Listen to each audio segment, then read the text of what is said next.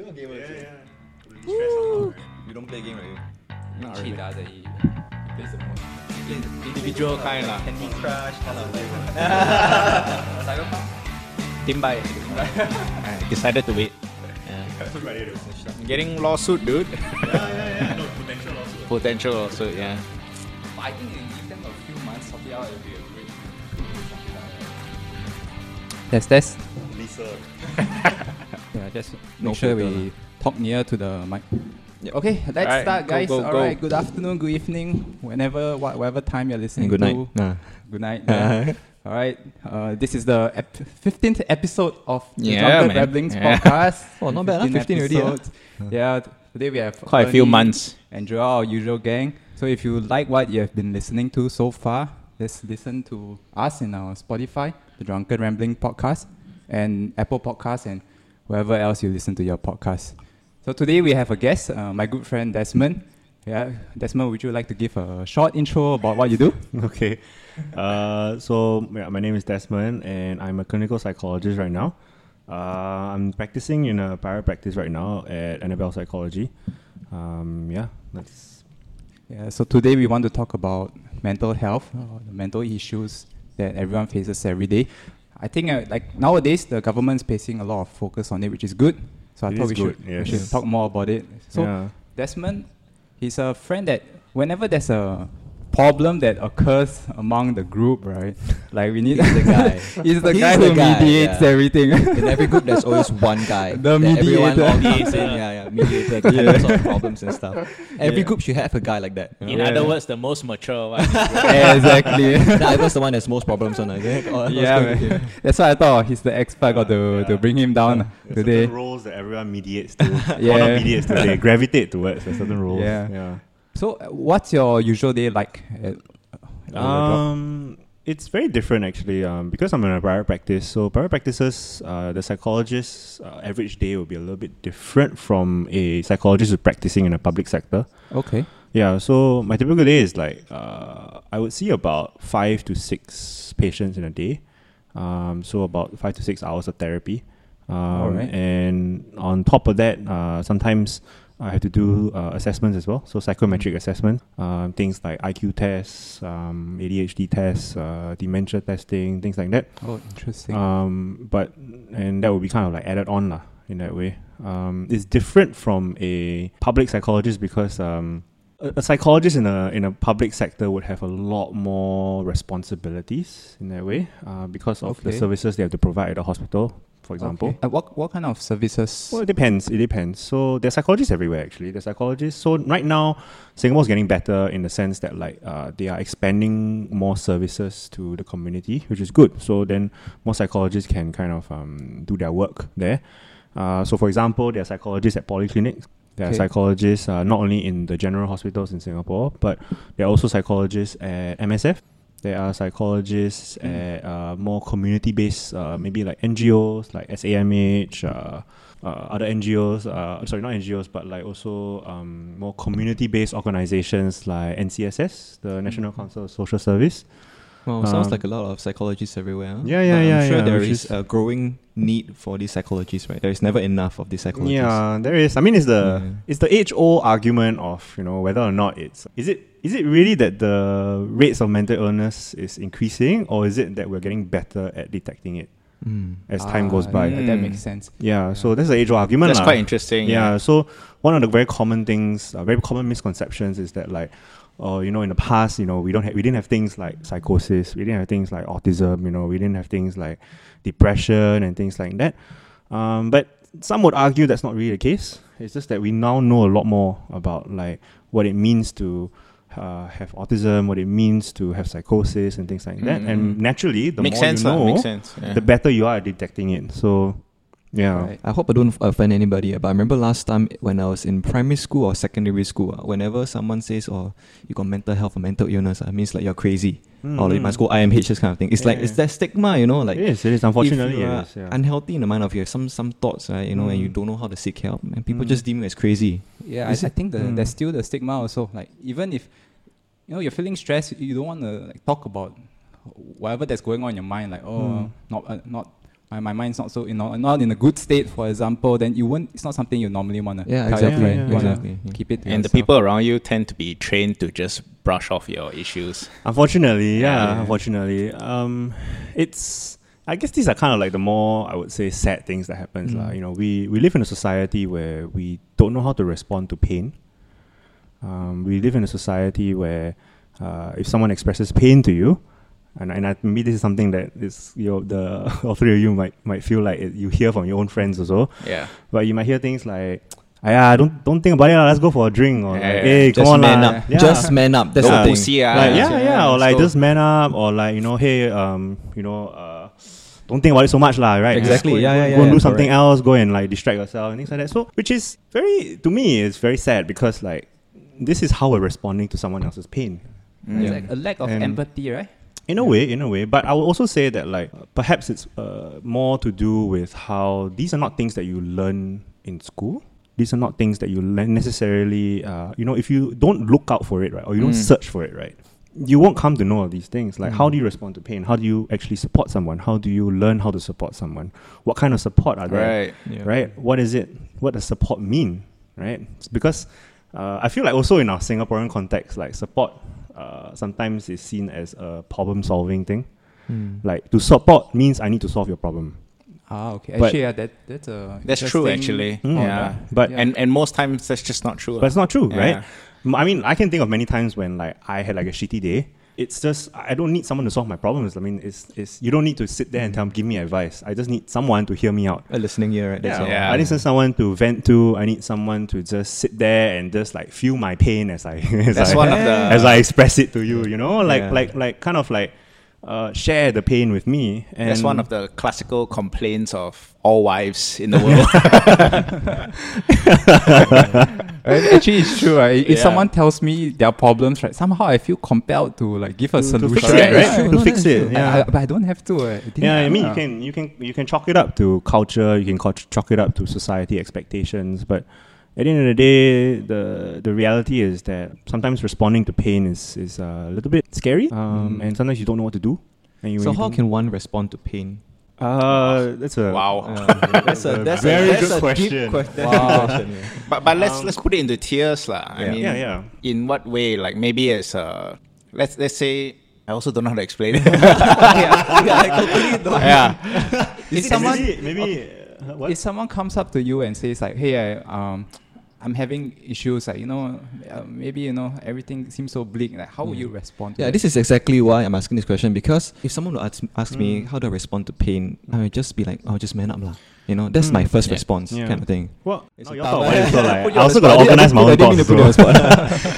No, but actually, I think it really all boils down to one thing, which is that to never give unsolicited advice.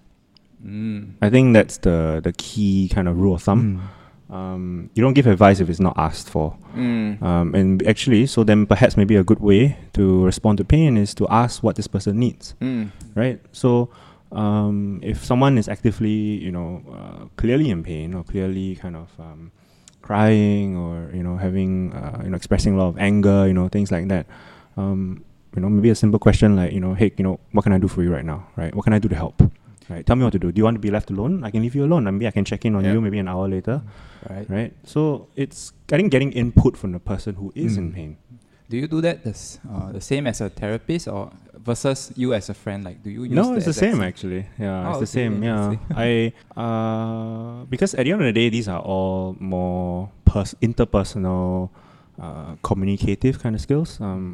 Things like empathy, things like what it means to be a friend, what it means to be someone who cares for you, Right. what it means to be someone to support you when times are hard. I don't think it's all that much different. But in as that a way. practicing therapist, do you have like a SOP? Like, okay, step 1 do this, step 2 do this. Especially in Singapore about the rules and regulations. Right. Something you got to go through. Okay, did he sign the PDPA form yet? That is important. That's important, man. Yeah. I wouldn't say there's a step-by-step process. They are more like there are principles that guide us in our practice. I think it's hard for us to come up with an SOP because of on what the human experience is, basically. I mean, all of us, like, we live very different lives. I mean, the fact of the matter is that even if I try to understand you as hard as I can, the reality is that I've never lived your life. And because I've never lived your life, I can never truly understand what exactly how you feel like. That and makes so sense. and so it's kind of like which is why there's no step-by-step process.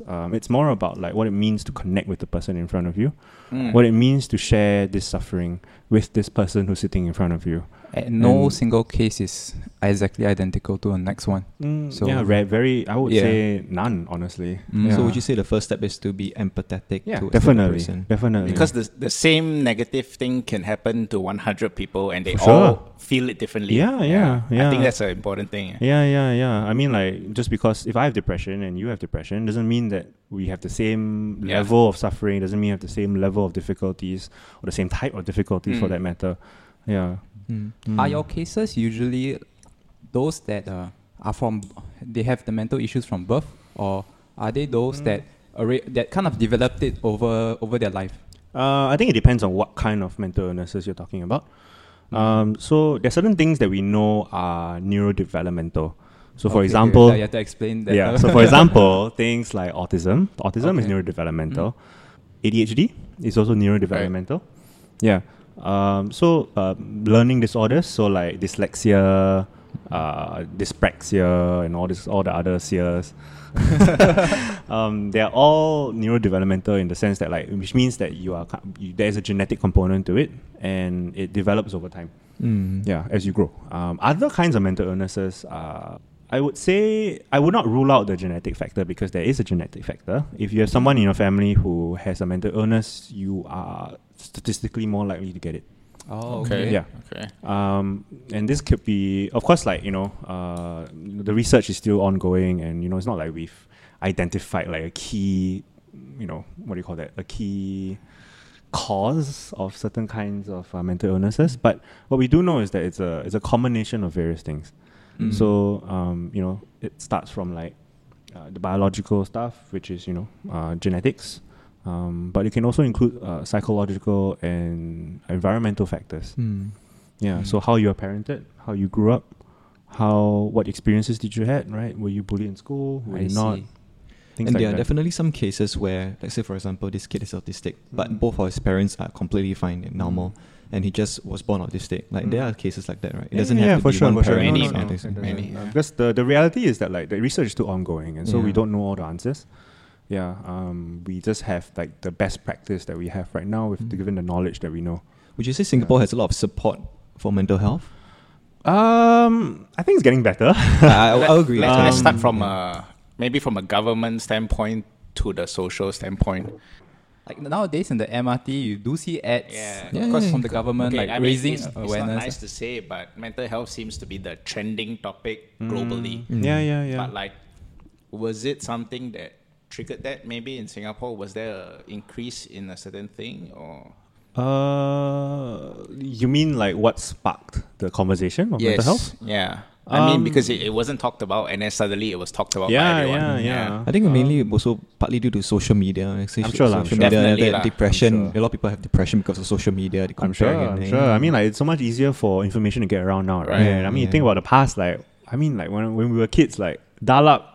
There's no such thing as Yeah, getting yeah, fast yeah, information, right? Yeah. The information you get is from newspaper or Correct. TV, and you gotta wait for it. But now, I mean, you can just talk about it on any kind of social media platform. So maybe that's the case. It could be. For anything specific to Singapore, I can't really pinpoint, or maybe I'm not aware of it. Yeah. Did COVID exacerbate everything? I feel like COVID- everyone being cooped up at home. Yeah, so COVID is an interesting situation because there was an initial confusion when lockdown happened because we were an essential service, and then we were Right. declared not an essential service. Oh, okay. dear. Really? Yeah, Halfway they declare in it was within first couple of days they declared us non-essential. What? So you're forced to stay at home?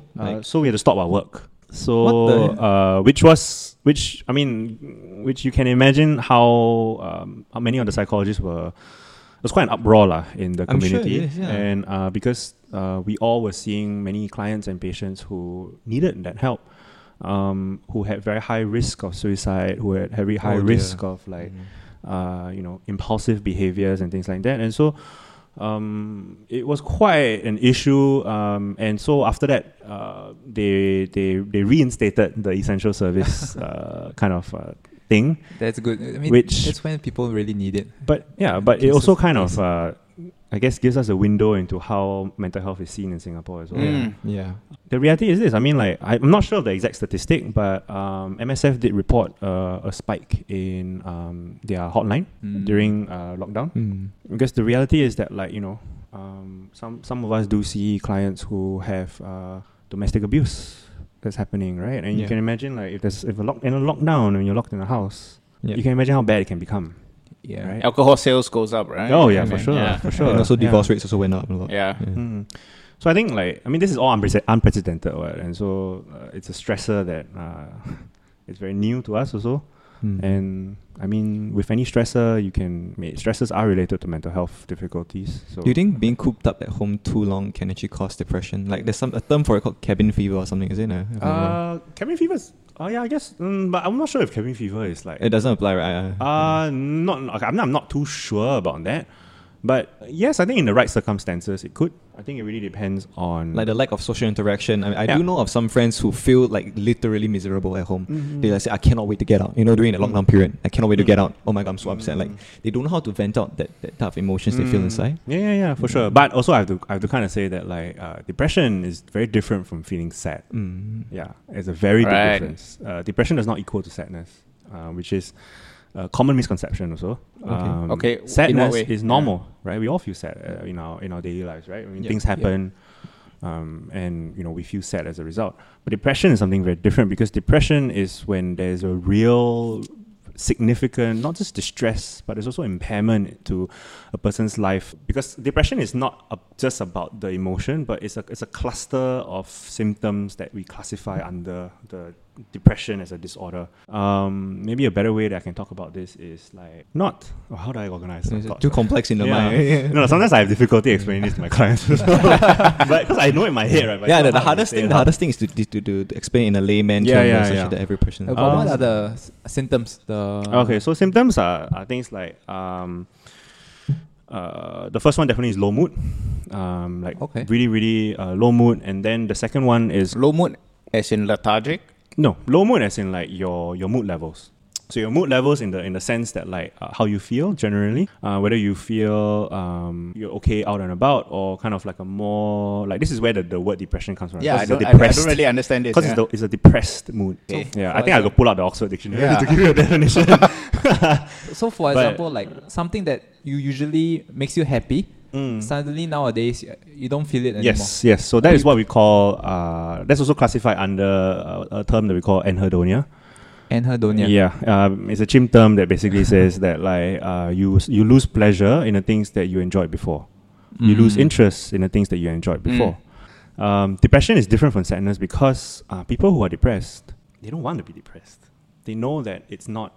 They know that it's not something that it's functional. They know that it's something that's not. Sometimes it might not even be rational, right? It's sometimes just the way that they feel. Right, and Right. if you go to them and you tell them, like, okay, you know, I'm going to give you this one thing, and this one thing is going to make all your problems go away, they'll take it in a heartbeat, right? There is this, and also I guess this also ties into some of the stigma that we were talking about earlier. There's this stigma that people with mental illness is mentally weak, but that's not the case either, because I think that's too much of a sweeping statement to make. It's easy lah to just say that. It's easy to classify it like that, but it's not. Because the fact of the matter is that, like, it's way more complicated than that. Way more complicated.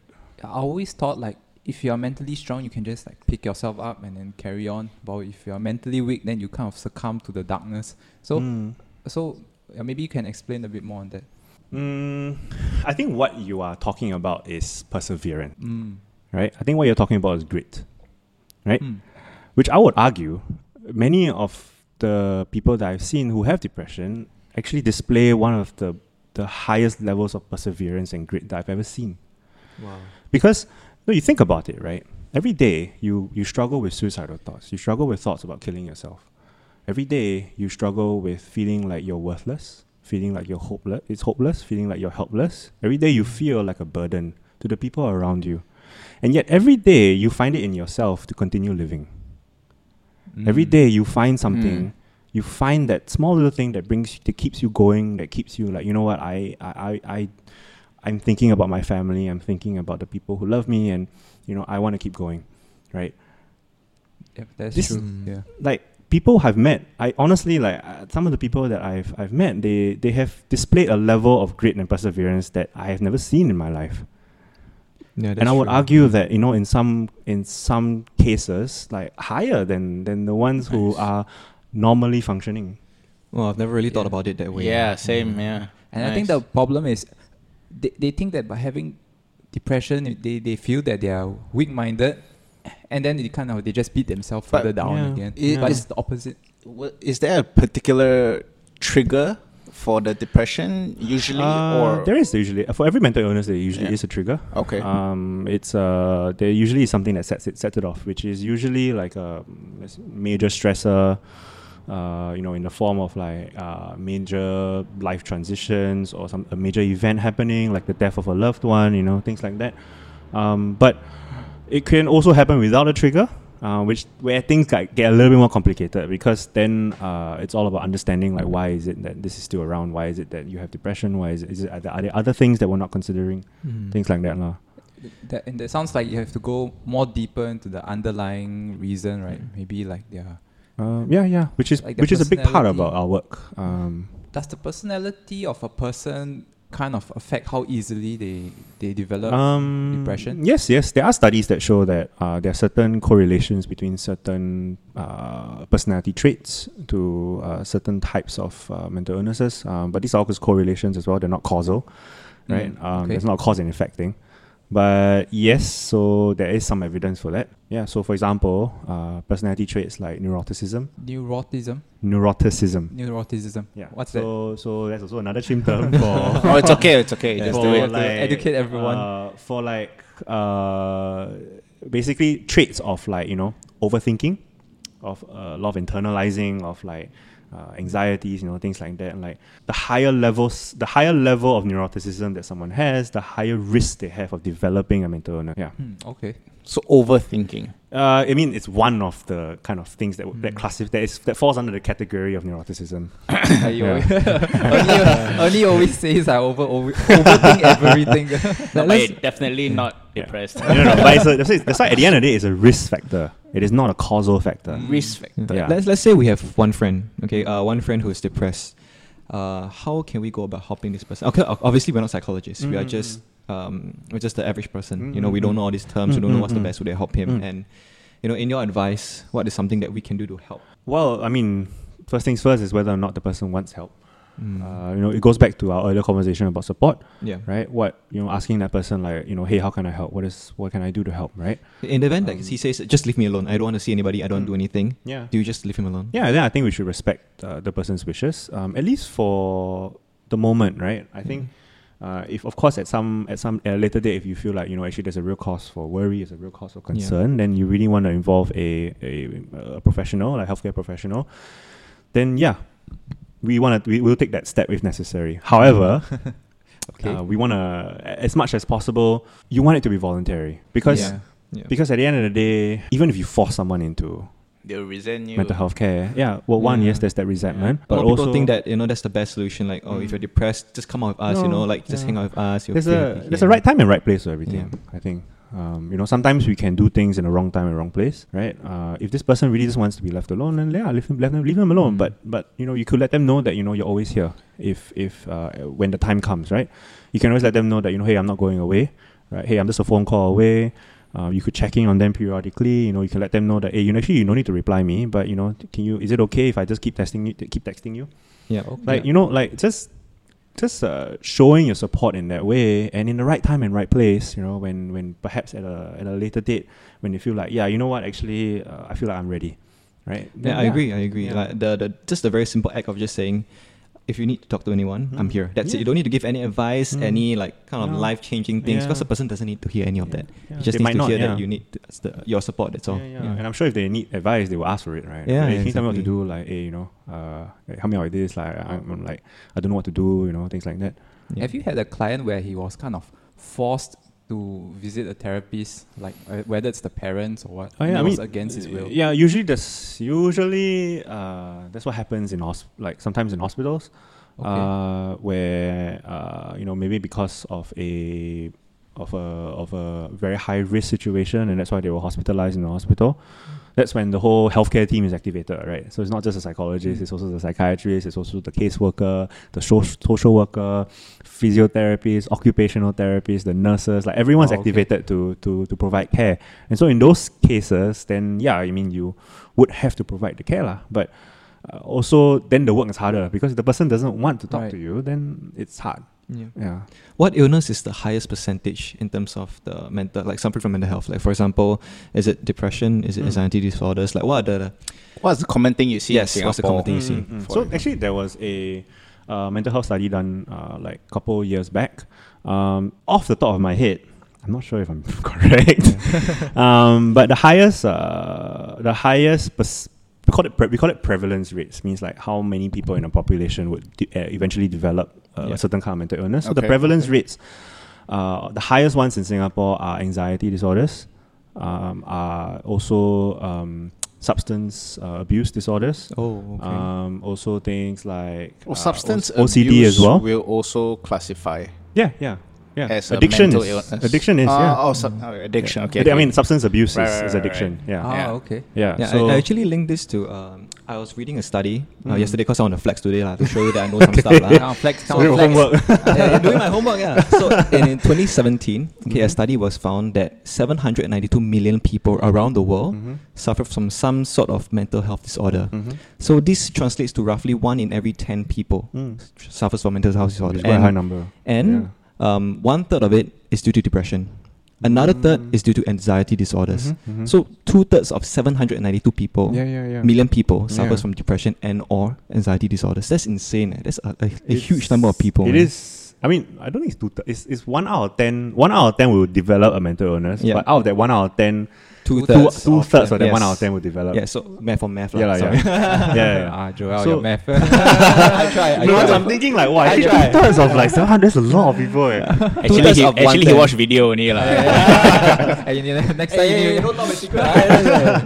your flex not enough. You know? No, but yeah, I mean, like, it's actually quite a lot, and it's a lot more common than you think. And this is why the stigma is so bad, because the worse the stigma, the less that people will be willing to seek help early, right? Because another fact that we know is that the later you seek help, the harder it is to treat. What are the risks? Like, the most extreme is suicide. But let's say, even if the person doesn't do that, what else is he at risk at? For example, like if I have a mental issue like depression or anxiety and I don't treat it, will I like maybe, even if I don't kill myself, will I go crazy? No. Lose my mind? No. That's not how mental illness works. No. I think that's why we are here. No. These are the exact questions to ask, right? There are no stupid questions, definitely Ivan. Yes, no stupid questions, okay, in this podcast. Yes. I think what you are talking about are perhaps some of the media representations of what it means to have mental illness. Yeah. People who fly off the handle, I mean, in movies they depict characters like that, right? Who lose control of their actions, who lose control of their behavior and things like that. Depression is definitely not one of that. It's not. It will never amount to that if it's just depression. Okay. Of course, definitely the things that we see in the media are dramatized lah, and unfortunately, I think have contributed to a lot of the stigma that we have today. I also again don't have the exact statistic, but I can probably safely say that 9 times out of 10, people living with mental illness are not violent. Okay. And they're not violent for and even if they are, it's not without reason. Now, how about how I say, like maybe you lose your ability to function on a day-to-day basis or at work or something. Is that one of the risks that's there if you just leave your mental illness? Oh, yeah. I mean, it can deteriorate over time. So it starts, this is where the functional impairment starts. So a mental illness is never really a mental illness until it has functional impairment. Meaning what you were able to do before, you are no longer able to do it now. So for example, going to work.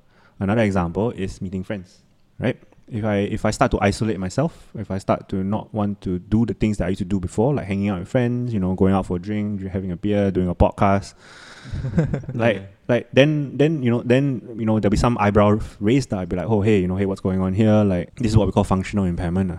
I see. Okay, maybe I'd like to go on a more personal level now. So maybe why you can share with us why you decide to go on this career path. You can be completely honest. Maybe a psychologist can earn a ton of money. Or I'm sure it's could it damn be depressing for you to hear a lot of. I mean, this kind of thing would impact you. I mean, I'm sure.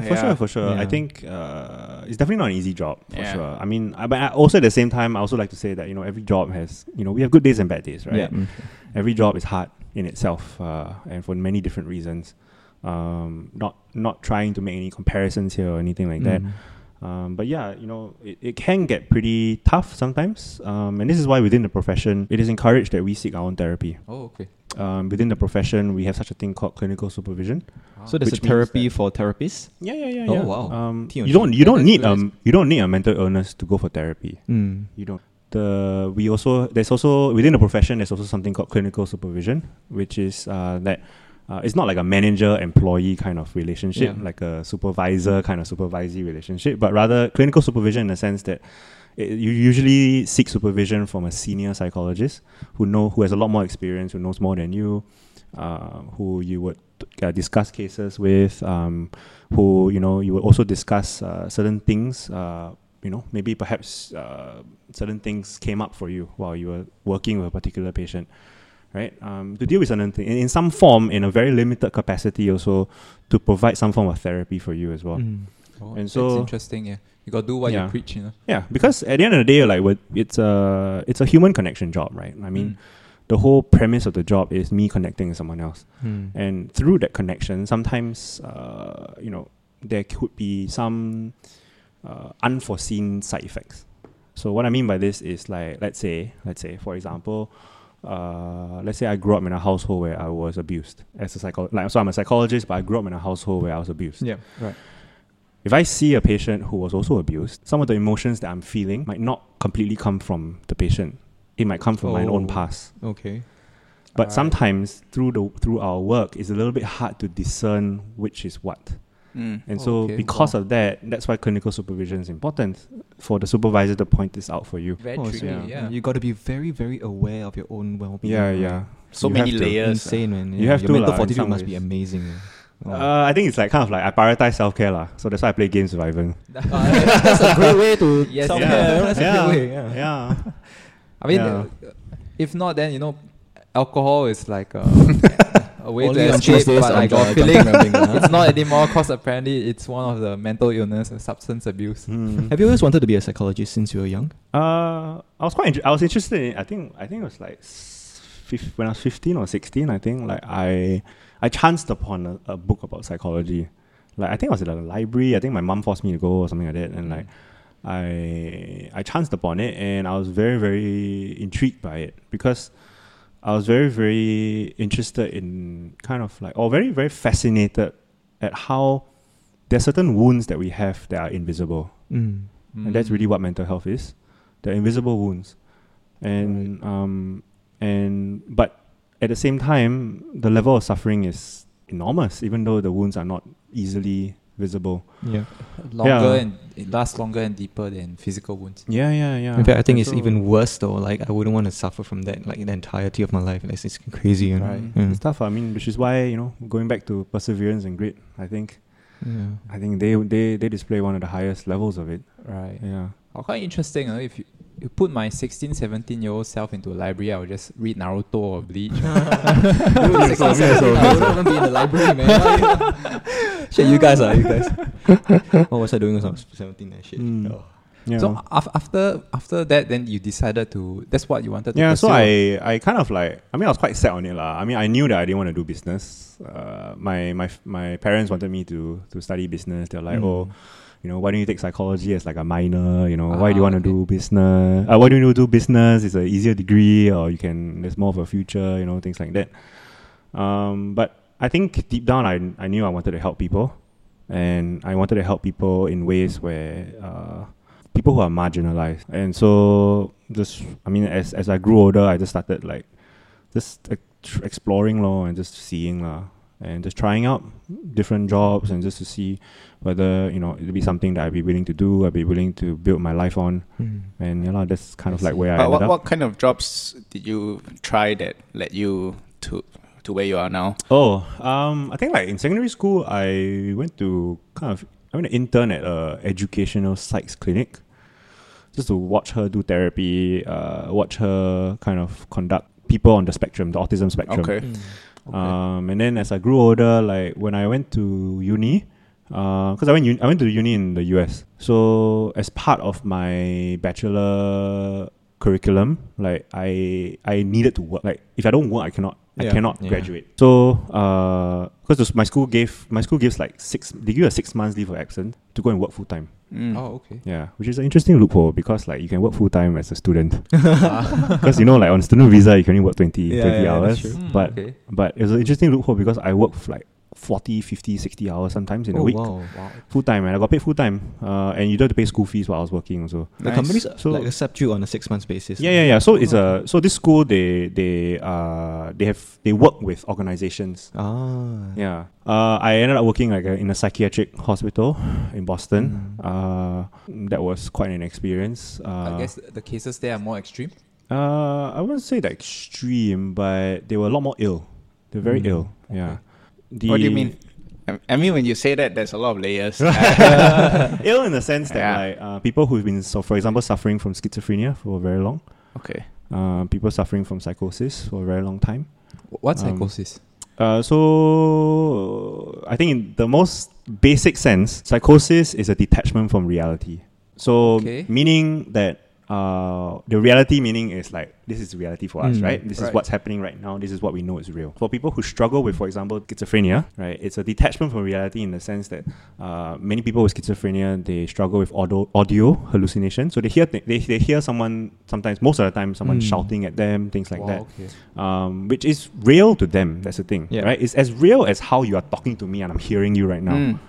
And so but because this is what we classify as reality, schizophrenia is what's classified as a detachment from reality. I see. So there are other things that's happening in their mind which they are perceiving so as reality. Sometimes they hear things that other people don't. Yeah. Wow, okay. A bit off tangent, but some people say it's supernatural. Then how do you draw the line, right? That one is like it's a ghost, but I think that was an entire podcast in itself. It's a ghost, but I know you're just schizophrenic. But I think it's a valid question, right? It is a valid question. Yeah. Interesting enough, like there's an entire subset of literature called the psychology of religion, and the psychology of how, I guess, like certain hypotheses at least, or certain theories that people have put forth about how in the early ages how people made sense of some of the things that we see today. Right. Yeah. So it could very well be that people, I would say, in the 12th century or the 13th century, where if you have schizophrenia, you could be easily seen as someone who's possessed. Right. So it's like the exorcism of Emily Rose and the kind of you could, right? Because at the end of the day, then because this person is reporting, for example, hearing something that you are not hearing, right? And if you didn't know how else to make sense of it, then possession might be a good answer. Interesting. But it is a bit controversial because because then you start to delve into religion and things like that. But I mean there are different theories out there, Cool. But you've always I think that's a very cool topic. It is. But you always have to view it as 100% from a psychology basis. Yes. Psychology is evidence based. So psychology is a science. It's a science in the fact that like we have hypotheses, we test them, we conduct studies to make sure that this is actually true, right? If it's not, then we debunk it and then we come up with new theories or certain things that we feel like might better explain something. So it's a science, right? But what's often said in the industry also is that like psychology is a science, but doing therapy is an art, right?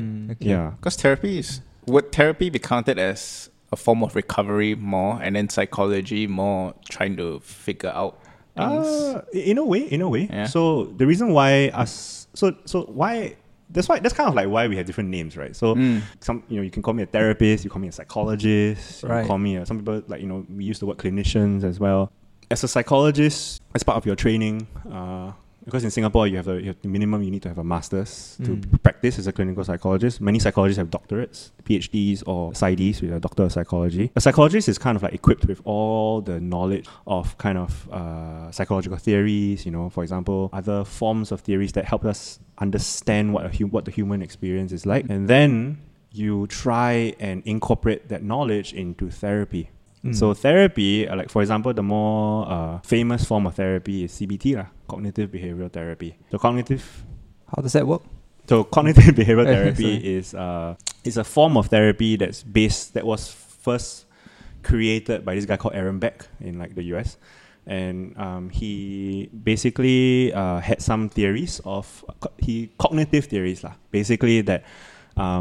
We in a nutshell, it's kind of like how in our minds we sometimes have what he calls negative automatic thought. And cognitive behavioral therapy is all about kind of examining those thoughts, challenging those thoughts, and to see whether like are they real or are they not. Okay, so what evidence do we have for that? What do we not? Okay. What if there's no evidence? Then okay, what else can we do then? Right? Where else can we move? How else can we move forward from this? So in a nutshell, it's kind of like that. I see. Is there any resource you can like self-prescribe yourself? Like for example, like, oh, nowadays I get super nervous over small things. Like, am I getting anxiety? Like, is there some kind of resource out there?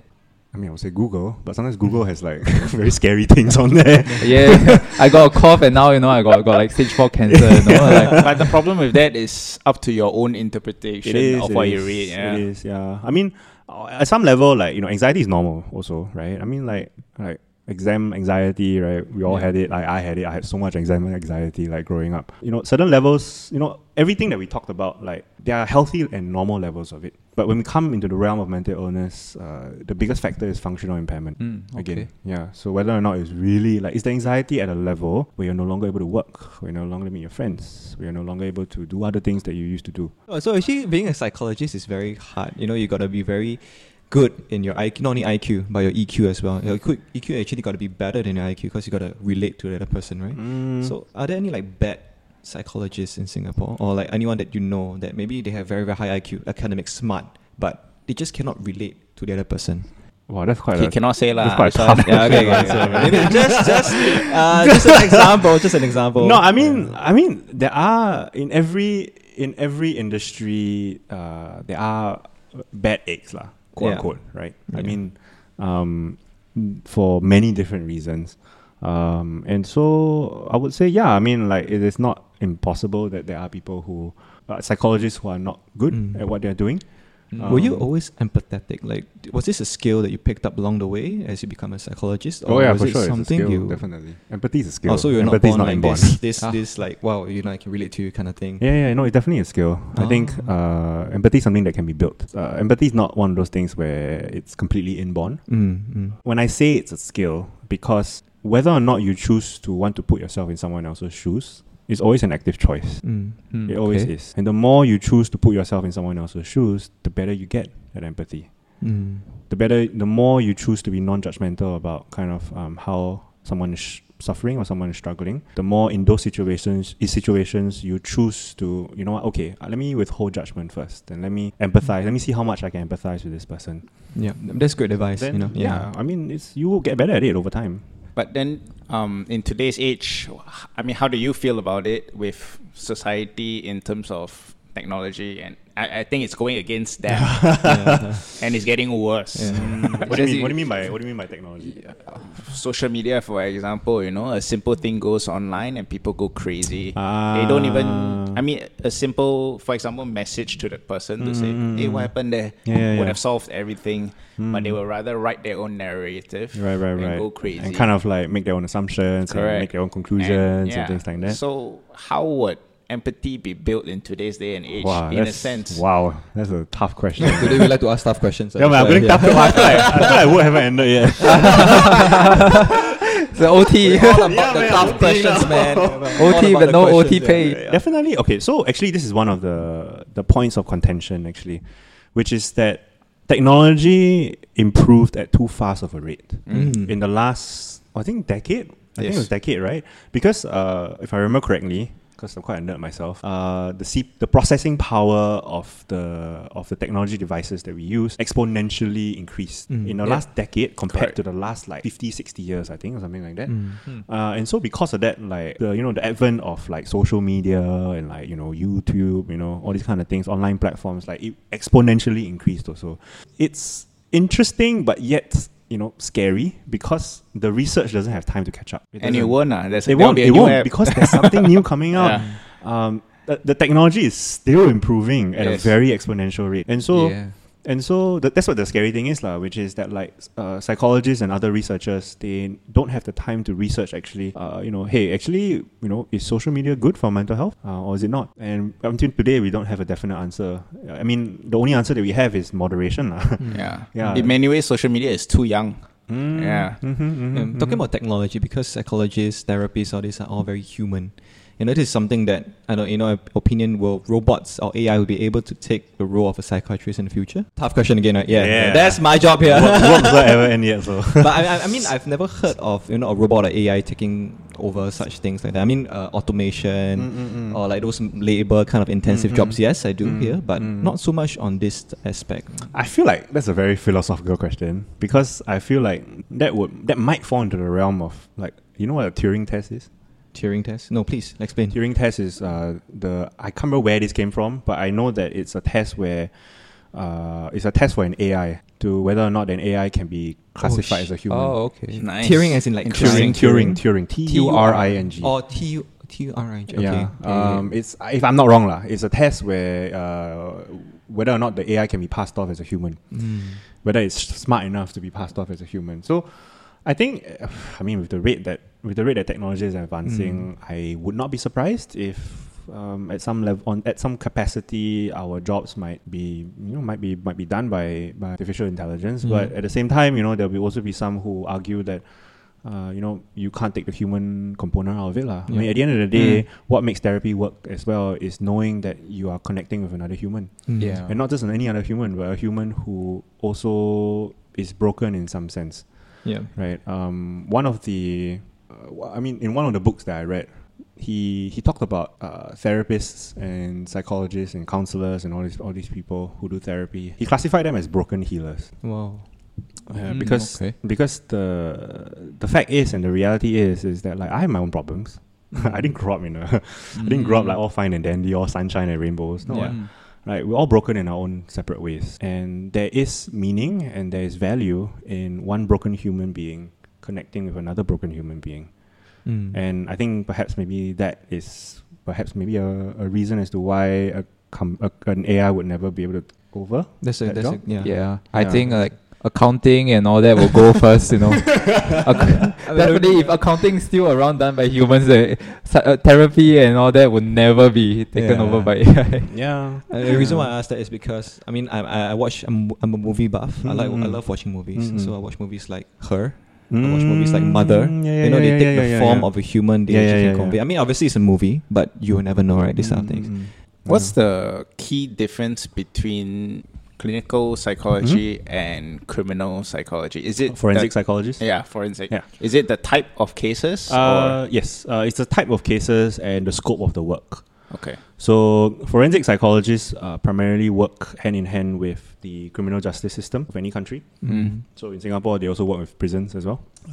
Forensic psychologists are more involved in, top of my head, I'm not entirely sure, but I would say criminal rehabilitation, or they might do things like expert witnessing for any kind of criminal behavior. Because I would think like this part would cross over a bit.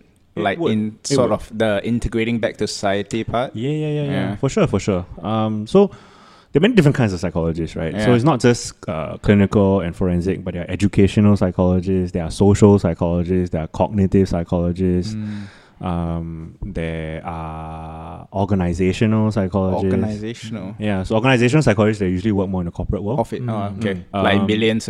Oh shit, that's good, man. All the psychologists earn the most for obvious reasons. But it really depends on the scope of the work. So social and cognitive psychologists tend to be more academic, tend to be more research based and things like that. Educational psychologists are more school based, so they work very closely with the education system. schools, like kind of overseeing some of the psychology related things in schools for students, teachers, things like that. Or educational psychologists also do things like learning disabilities, dyslexia, things like that. Oh, okay. Yeah. Whereas a clinical psychologist, the profession was born out of a clinical need in hospitals. So fun fact, like therapy was done by psychiatrists in the past. Okay. Way back in the past, psychiatrists who are medical doctors. Okay. Therapy was done by them. So the early therapists were psychiatrists. But okay. as the profession developed, psychiatry became a lot more medical based, a lot more biological drug based, and because of that, there was a gap in the services of therapy. So that's where clinical psychologists came about, and that's where counselors carved out a role as well in therapy. That's how psychotherapists came about as well. As things got deeper, right? But I mean, there was a need, There was a need for therapy.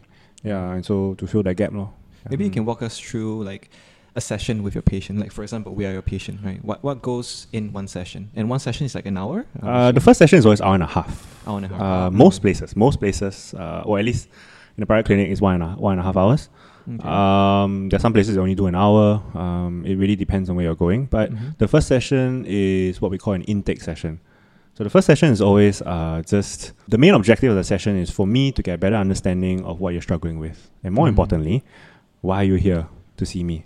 Do you really sit on the inclined chair? No. Like the patient will lie down on like a brown sofa and think like, you with your notepad. Yes, tell me more about that. Yeah. Yeah, that's like I feel like that's a meme nowadays. You see that in the movies. Yeah. And then they show you like some sort of like disfigured picture and then see what you see in this picture kind of thing. Oh, You ask that question though? That's the Rorschach's test. Oh, okay. Yeah, but it's a different, I would say, branch of psychology. Under a branch of psychology called psychoanalysis. What was the purpose of that test? Like to see what you see? Honestly, I'm not entirely sure because I wasn't trained in that. Okay. But I do know that it falls under a branch of psychology called psychoanalysis, which evolved from Sigmund Freud and all that. Yeah. And this is my extent of my knowledge on psychology because this is all I see in the movies. That's Right. all. Yeah. Like you see a happy family, okay, this guy is okay, but you see like a sad face, this guy has depression. I mean, but at the end of the day, the first session is always just get to know you, lah. So I'll ask broad questions, like what are you struggling with? I'll ask questions like any difficulties in your relationships, romantic, platonic, family relationships. How do you grow up? What was your schooling experience like? If you were a guy, how was NS for you? And these were like people from all ages, right? Yeah, from all ages. What's the youngest patient that you have? Right now? Yeah. Or I mean, or Yeah, before, 9, 10? Wow, that's- Yeah. And it's like school stress kind of stuff? Or it's from birth. So there's childhood depression. A little bit different from adult depression. So Okay. childhood depression, there are features like, for example, anger. Controlling emotions. Yeah. In that capacity, like there are theories as to how like a child does not have that emotional capacity because it's not their brains are not developed. Right? Yes. They don't have that same emotional capacity as us adults do. Yeah. And so because of that, certain presentations are different. So anger is one of those symptoms in childhood depression. But of course, not just anger, it's other things also. But yeah. But it's not easy because they are in a completely different state because they're not developed yet. So the work is different lah. So I don't really do work with children because like I'm a bit awkward with children. So Is that a completely specialized kind of a psychologist that's dealing with children? yeah, they are. So I have many colleagues who focus on child work. They mainly do like psychometric assessments or they do therapy for children. Therapy for children is very different also because it's a lot more simplified. It's a lot more like very action, very like fun in a way, like very very expressive and things like that. It must be terrible to suffer from depression at such a young age. It is actually. Yeah. It is. It's quite heartbreaking actually. Is it mostly due to like environment or family issues, School? bullying? Or I think all those are risk factors. Yeah. So we talked about risk factors just Yeah. now. Definitely, if you grow up in an environment that's not ideal, the chances are like, it's higher. tough, right? And somehow like nowadays in Singapore, it's so stressful to grow up. They recently changed the PSLE system, but Which is like, good. yeah, but it's so stressful. I mean, like I had such a stressful time growing up. So I don't know if you guys know, but do you guys see like the one primary school math question or something? oh yeah. Holy shit! It's like fucking asking you to solve like a rocket science question. How can you expect a kid to know this kind of answer? Yeah. So mental It's health tough is lah, playing it's catch tough. up lah Yeah, sometimes. it's tough. This might be a loaded question, but like, do you see differences or have you face differences in terms of race in Singapore, in terms of like maybe more Chinese people come for therapy, or or is it a balance? No, or? I mean it's the same proportion lah. Okay. So generally speaking, it's the same proportion in the sense that like Singapore is 70% Chinese. Okay, so based out on of that. 10 people, 7 people will be Chinese lah. Okay. Like usually it's like that, but of course we also do know that there are higher levels of mental illness in the more marginalized population. So lower income. Also because for obvious reasons, like there are a lot more stresses when you are in the lower income bracket. Yeah. So because of the greater levels of stresses, it's all of a sudden the risk of developing mental illness is a lot higher. So in any country actually that you go to, the lower income bracket would definitely be at a higher risk. But they're more willing to come for therapy? Only if the ease of access is there. Okay. So because they work the whole day and stuff like that. And not just that also, like is it affordable? Is it free? Yeah, talking about that, how much does it cost to seek help for mental health? It varies from place to place. In a private practice, it's definitely more expensive because of the nature of the private practice. What's the range like for private practice and public practice? So if I am not wrong, the way to get subsidized fees into a hospital is that you must go through a polyclinic. So you go to the like if you get any referral to a hospital, you go to polyclinic. Usually, right? So same thing.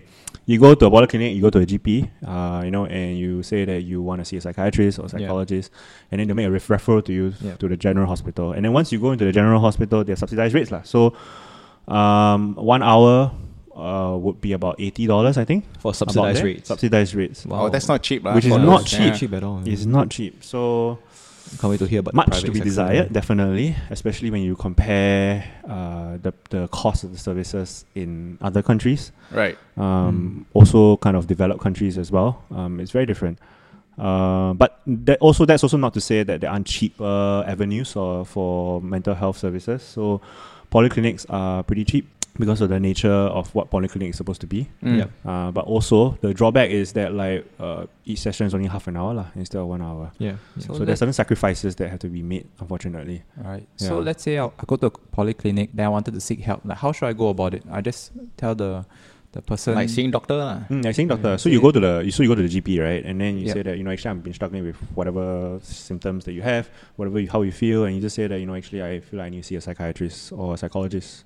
Right, and then the GP will just make a referral to a general hospital. I think technology needs to bridge this gap, right? Like I think in the US there's quite a few platforms where there are where you can just direct online, and the costs, I think it's reduced quite a lot. Yeah, it's not a lot. Yeah, so there's nothing like that here.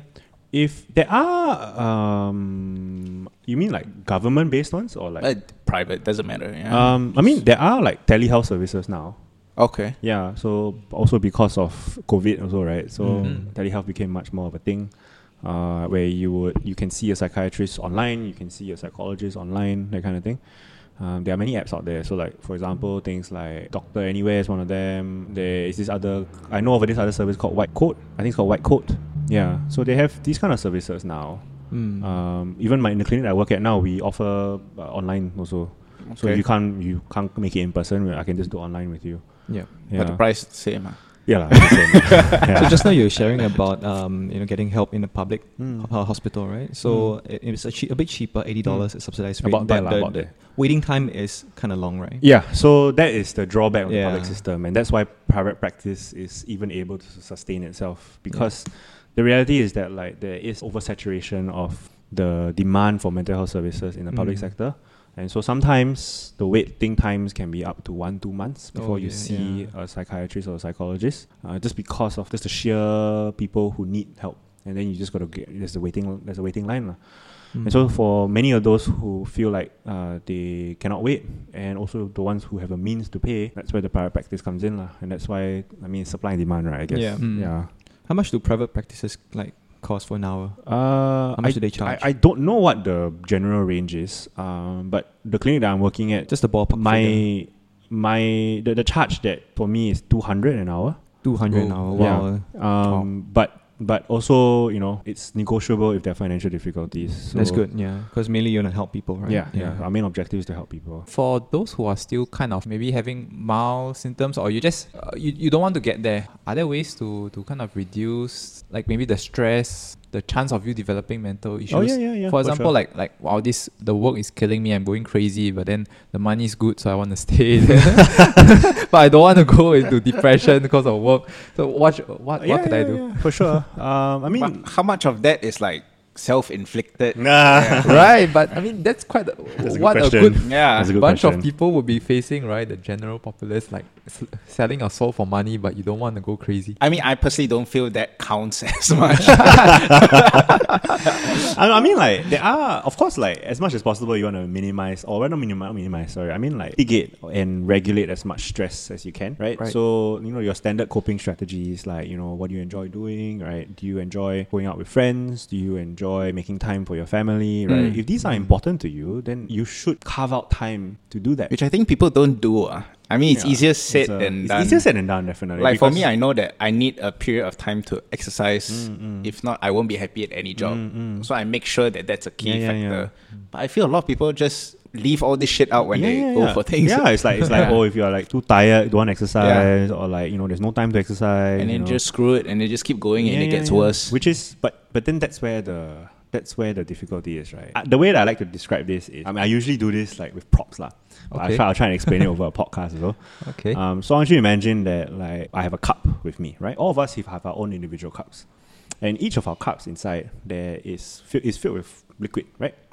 And so every single time someone asks us for something, or we need to go and do something, we pour a little bit out of our cup to that person. Okay. Work demands something from me. I pour some of my water out of my cup into the work cup. Family asks something from me. Okay, I pour out some of my water into the family cup. My friends need help. Okay, I take my cup, I pour some into my friend's cup. But if you don't fill your own cup, right, at the end of the day, at some point, you have nothing left to give.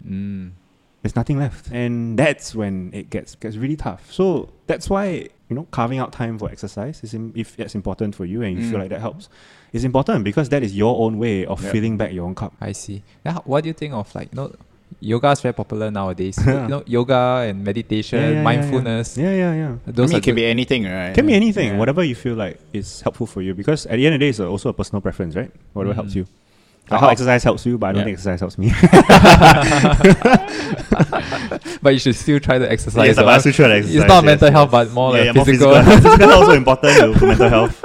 I mean, I tried doing meditation for a while, so like it's good, but then like keeping up every day is a bit hard. It is, it Yeah, is. so I mean, discipline is also consistency. Yeah. Consistency is key. Yeah. I need to get back on track on that. Okay, Ben, I think that's a great way to end off your cup analogy, which Joel missed. Bladder very full. Sorry. Thanks for coming. Yeah, thanks for and having your me. time. Thanks so much, Desmond. Thanks for Yeah. having me. Hope you can come back, man. I think it's fascinating, the topic, and like maybe we can focus on a specific topic and expand on that Maybe, next time. maybe. Yeah. Yeah, today Happy we were to. very general and Which is fine. I mean, I will need to listen in with the listeners as well to Google a lot of things that you said during the podcast. So at least I'll be more knowledgeable the next time round. Daring I test, mean, daring like, test. All the words are. No, I mean, there's a lot of jargon, which is not helpful sometimes. No, but at least we got all the stupid questions out of the way. more to come. Sorry, more to come. Then next time we can focus on something, and I think that'll be quite cool. Yeah. So but thanks for having me. I'll be happy to come back. Yeah. Awesome. Thanks so much for your time, Desmond. Yeah, man. Thanks. All right. And that's another episode of the Drunken Ramblings. Don't forget to subscribe to our podcast and also follow our Instagram page for more content.